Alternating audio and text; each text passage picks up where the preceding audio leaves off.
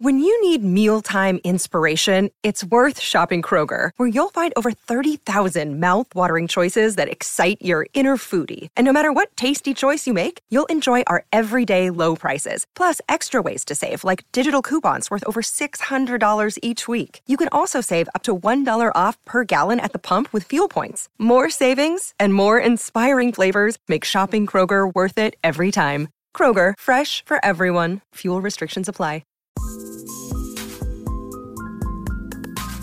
Welcome to the Poetry Questions TPQ20, where we sit down with your favorite authors to talk about passions, process, pitfalls, and poetry. My name is Chris Margolin. Let's expand the conversation.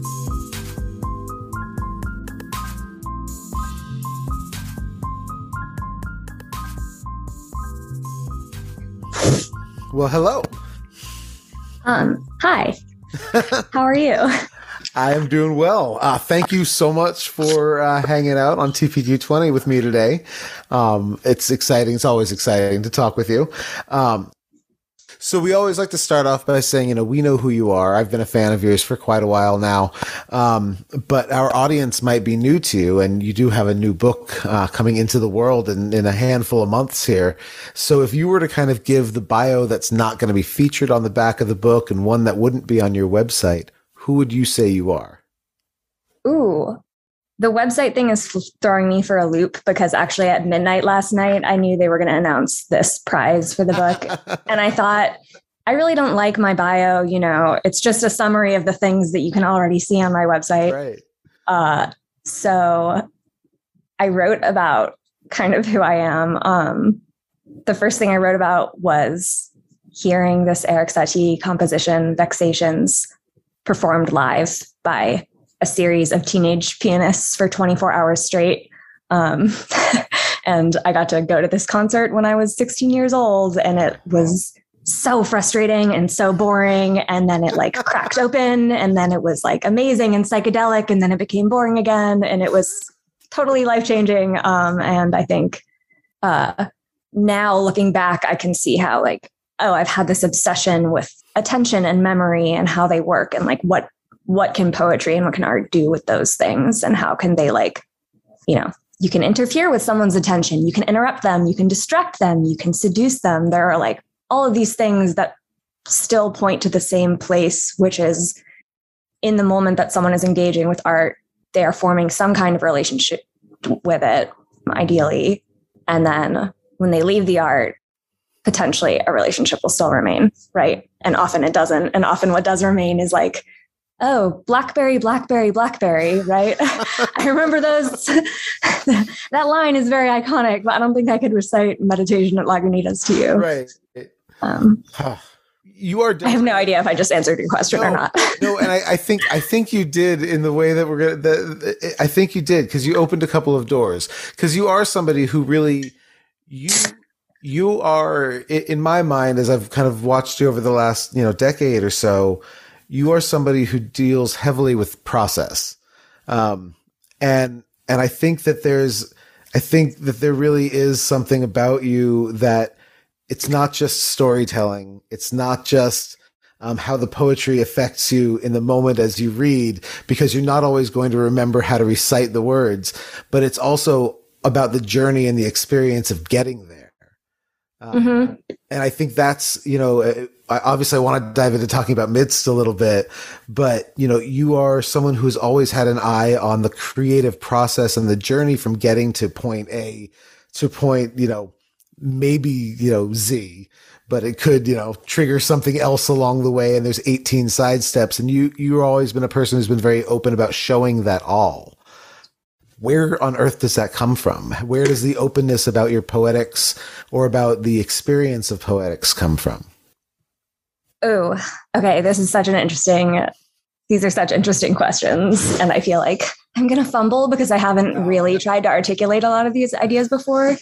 But yeah, part of it is just my family situation and my life. But I think that does have broader implications because a lot of my life is dictated by structures of gender and race and class and things like that. So in my home, when I was growing up, I was in this very strange position looking back now where I was like surrounded by great art. So I had access to it. It's hanging in my studio now. My dad passed away a couple of years ago, and there was a Hieronymus Bosch painting, The Garden of Earthly Delights, like a very complex, rich painting. That painting just hung over the landing. So you go into the house and that's the first thing you see.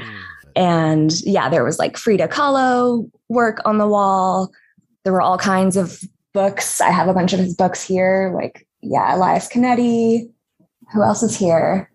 Fahrenheit 451, 100 Years of Solitude, Gödel, Escher, Bach, a lot of Jerzy Kosinski. So I was exposed to all of this great writing really young, but I was never really supported or particularly encouraged. And as I made art, I found, and I still find, that when I'm writing a good poem, for example, I enter this kind of flow state. I'm very focused and immersed in what I'm doing. I'm doing a lot of different kinds of things.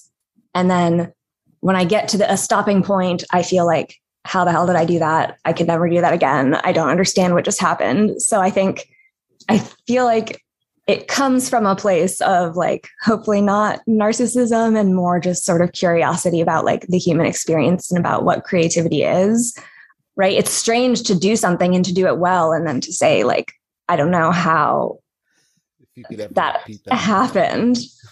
Well, I guess, and then is it more a question of how it happened or a question of if you could do it again? Do you think is it a worry that you couldn't repeat it? There's a certainty that I couldn't repeat it. Okay. Or that whatever it is that allowed me to enter this flow state is not something that I can just reliably repeat the way that if I reliably take this ibuprofen, unless I develop a tolerance, it's going to, right, do what it was meant to do. Process. Yeah. Okay. So there's this nosiness about myself, which is, it's kind of a miracle, to make a work of art, right? There was nothing there. And then suddenly there's something, and it's something that not only I have this relationship with it, where it feels like a piece of me, and it feels I don't know, it's my offspring kind of in a way, yeah.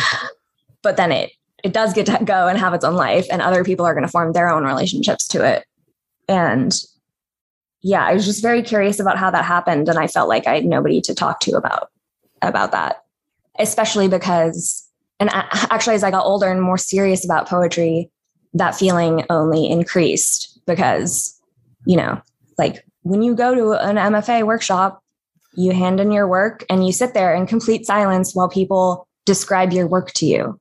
And I think this is actually very good training. And I think, if anything, it's more about learning to speak about other people's work and right. Be a generous reader who can appreciate the strengths and weaknesses of any kind of poem, whether or not it's the type that you make. Right. So none of this is to denigrate that kind of workshop. But yeah, I realized I'm looking at poetry as a time-based art. And what interests me is people know this stuff. They acknowledge it. They acknowledge oh yeah, I hadn't I wrote that poem really late at night and my kid kept me up all night screaming. And so I was really tired. And then I was channeling that into the poem. And so they can identify an ingredient mm-hmm. of the process. Watching the footnotes in action. Yeah, but right. I think it's only by really watching someone work that there's a lot of that is unsaid in the process. Right. And often it's subconscious, right? It's only actually the poems that I have in midst, which we can explain what it is. But when I go back and look at a poem and remember where it came from, because I've forgotten, right? I'm oh, wow, it truly it would not have existed if I hadn't had these specific experiences, which I then took these elements from and then was able to tie them together in this specific way.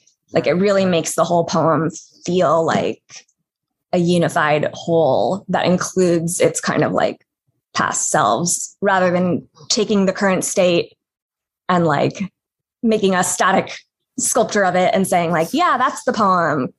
It's all the different Google history versions of whatever document you're writing. Yeah. I mean, so then let's talk about midst. So we have this concept that is all about the process. So where, I guess, how would you describe it?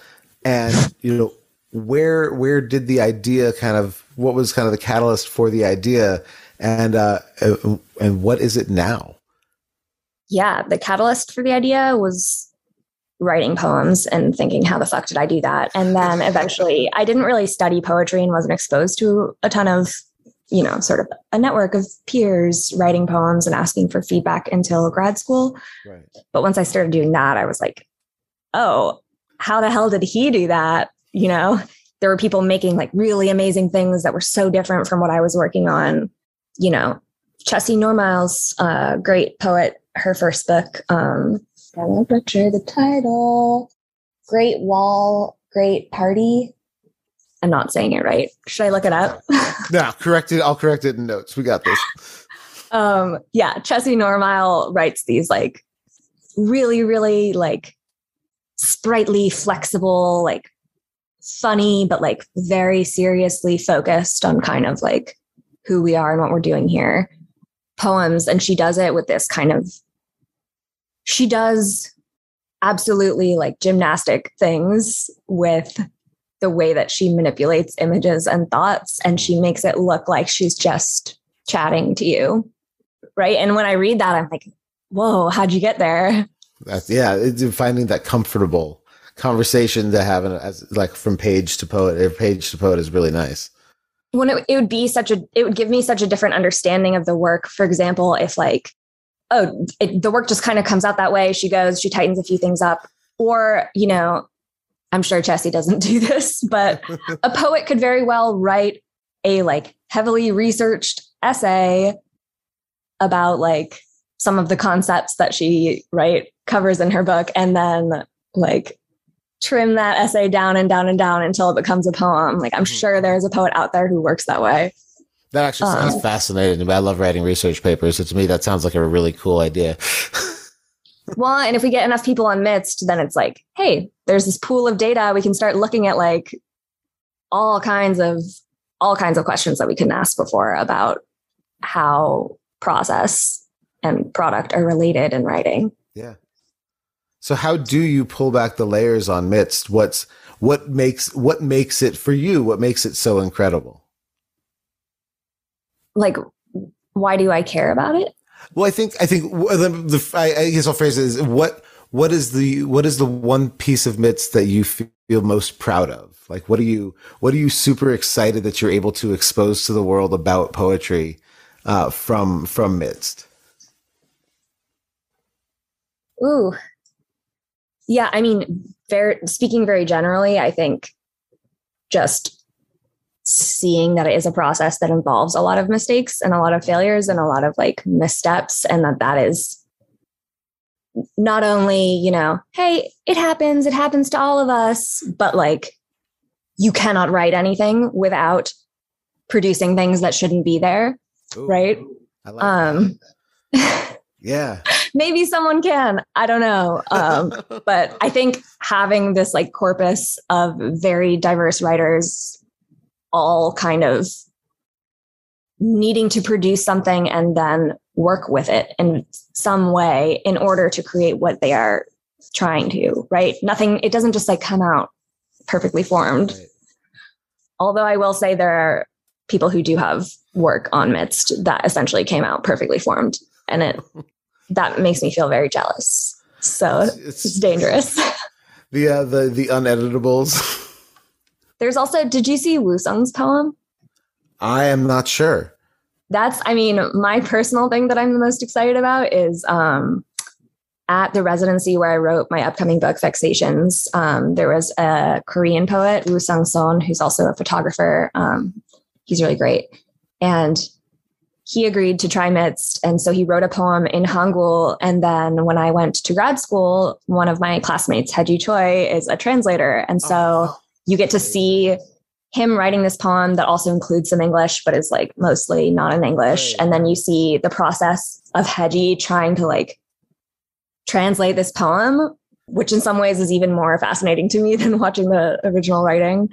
That's incredible. I'll definitely have to go look at that, because I had just actually put out a call for like to talk with more translators, because I find the process so fascinating, but I don't know enough about it.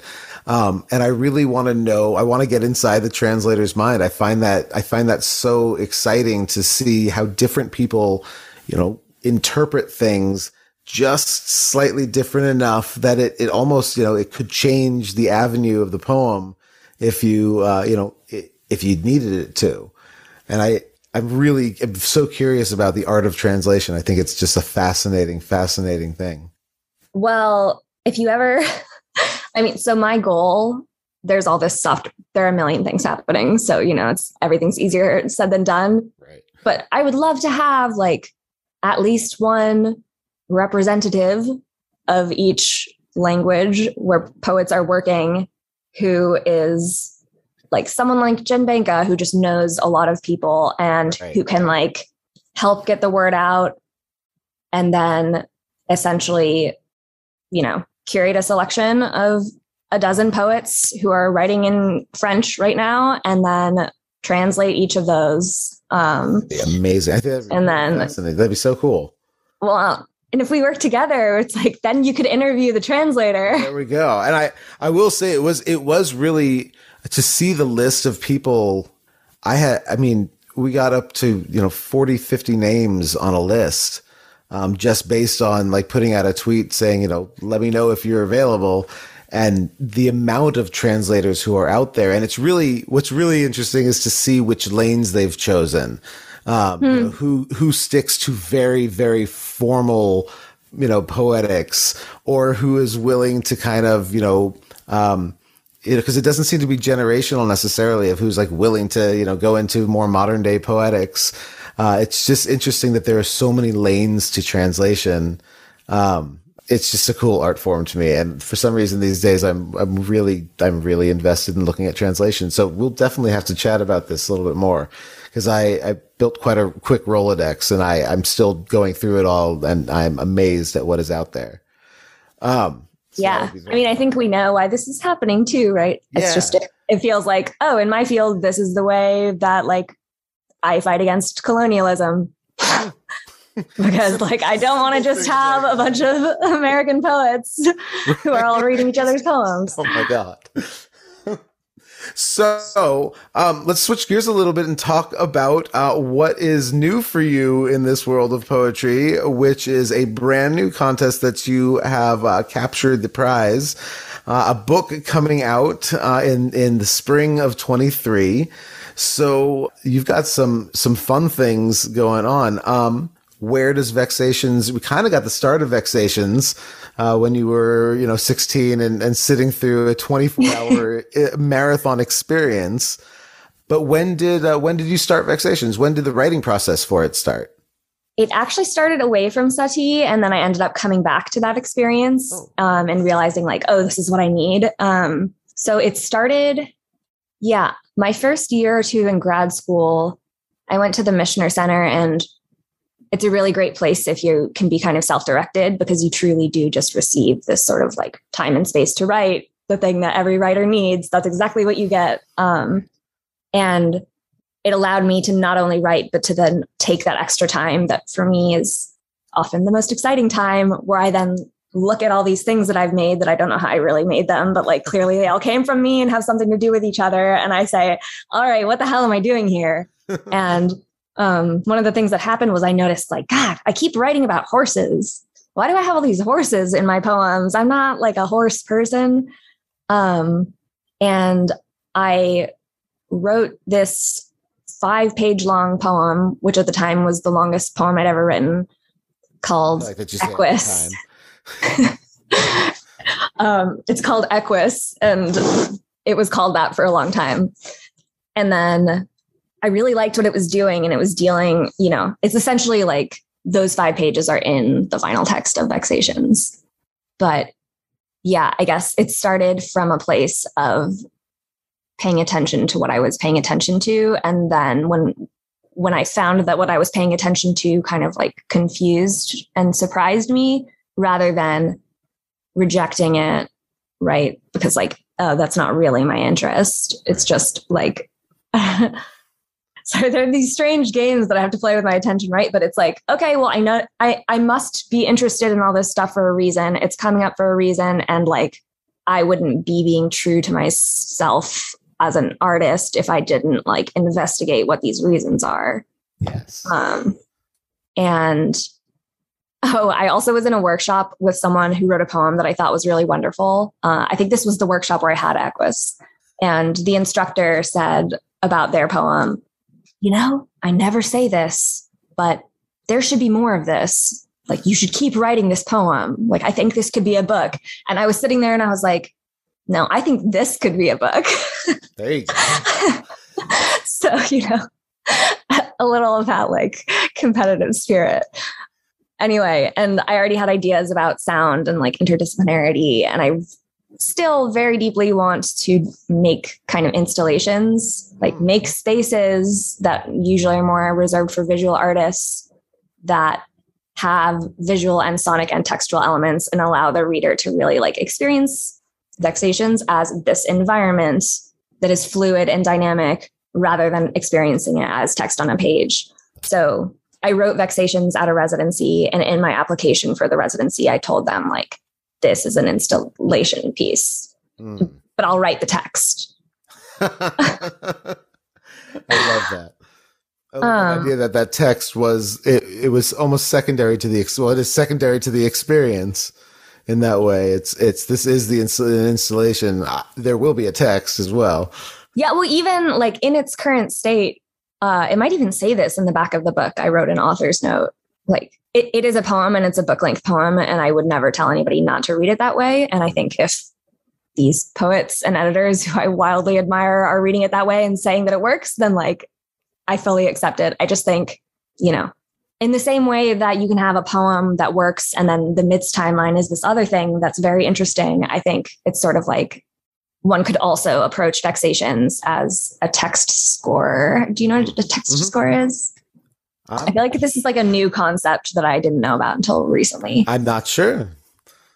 Well, I might get it wrong. So while I was in grad school also, I did this residency with a bunch of experimental composers.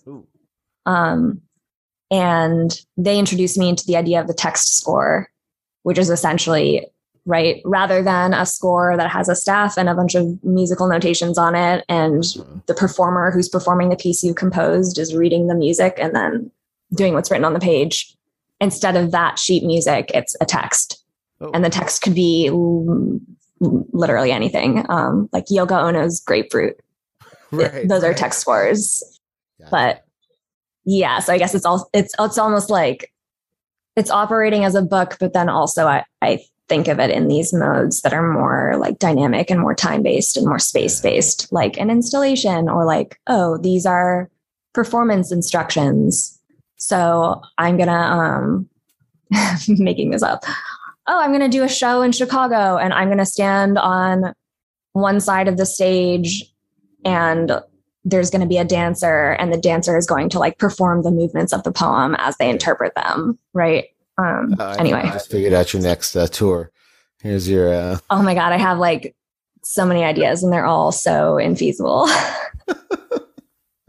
Well, that's awesome. Then I guess maybe the question is, if you were to give kind of the, the reader advice on how to read this.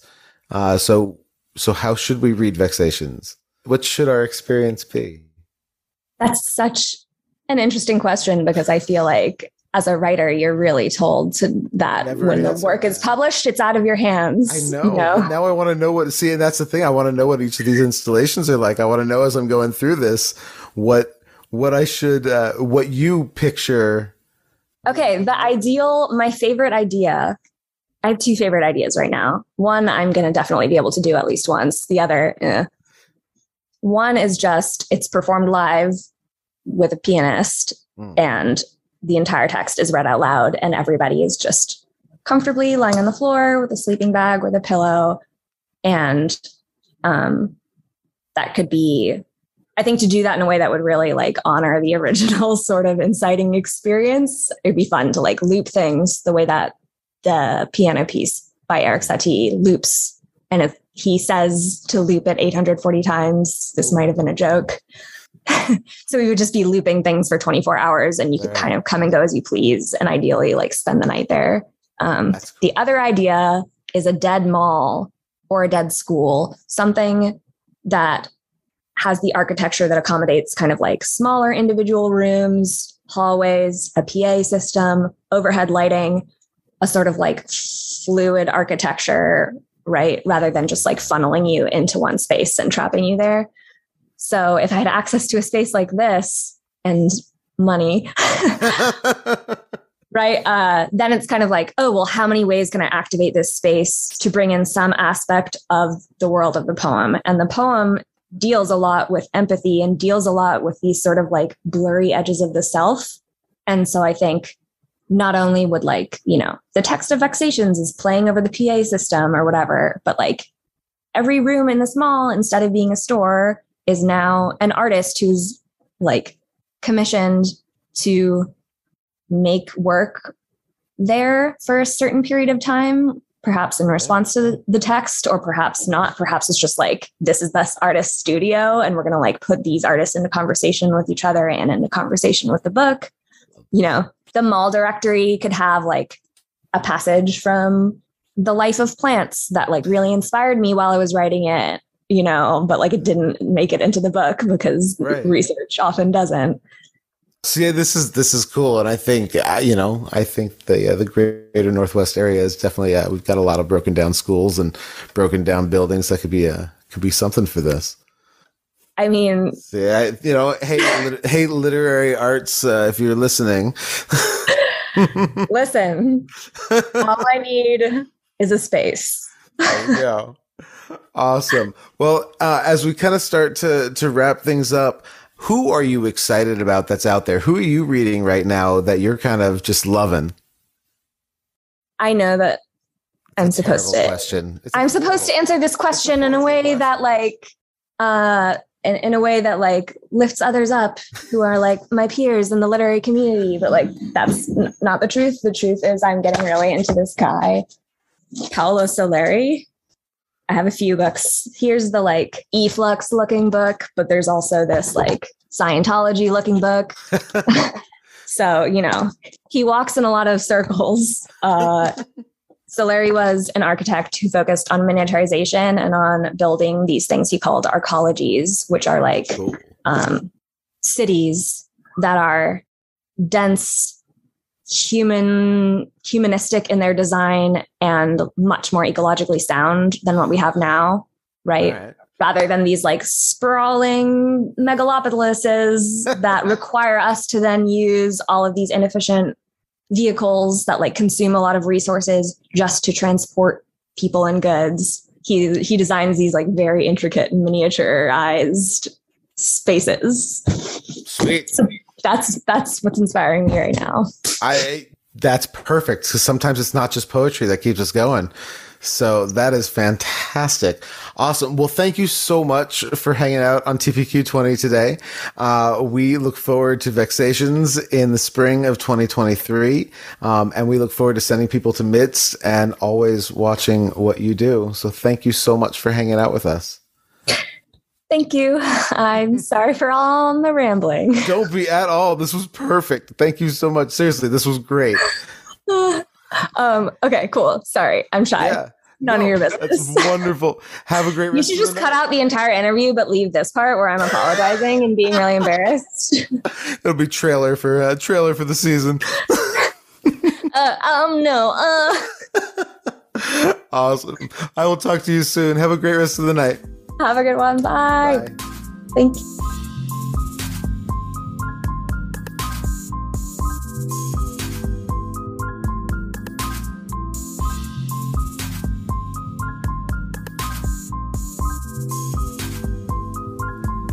Thank you for listening to the Poetry Questions TPQ20. Please like, rate, review, and subscribe. See you next week.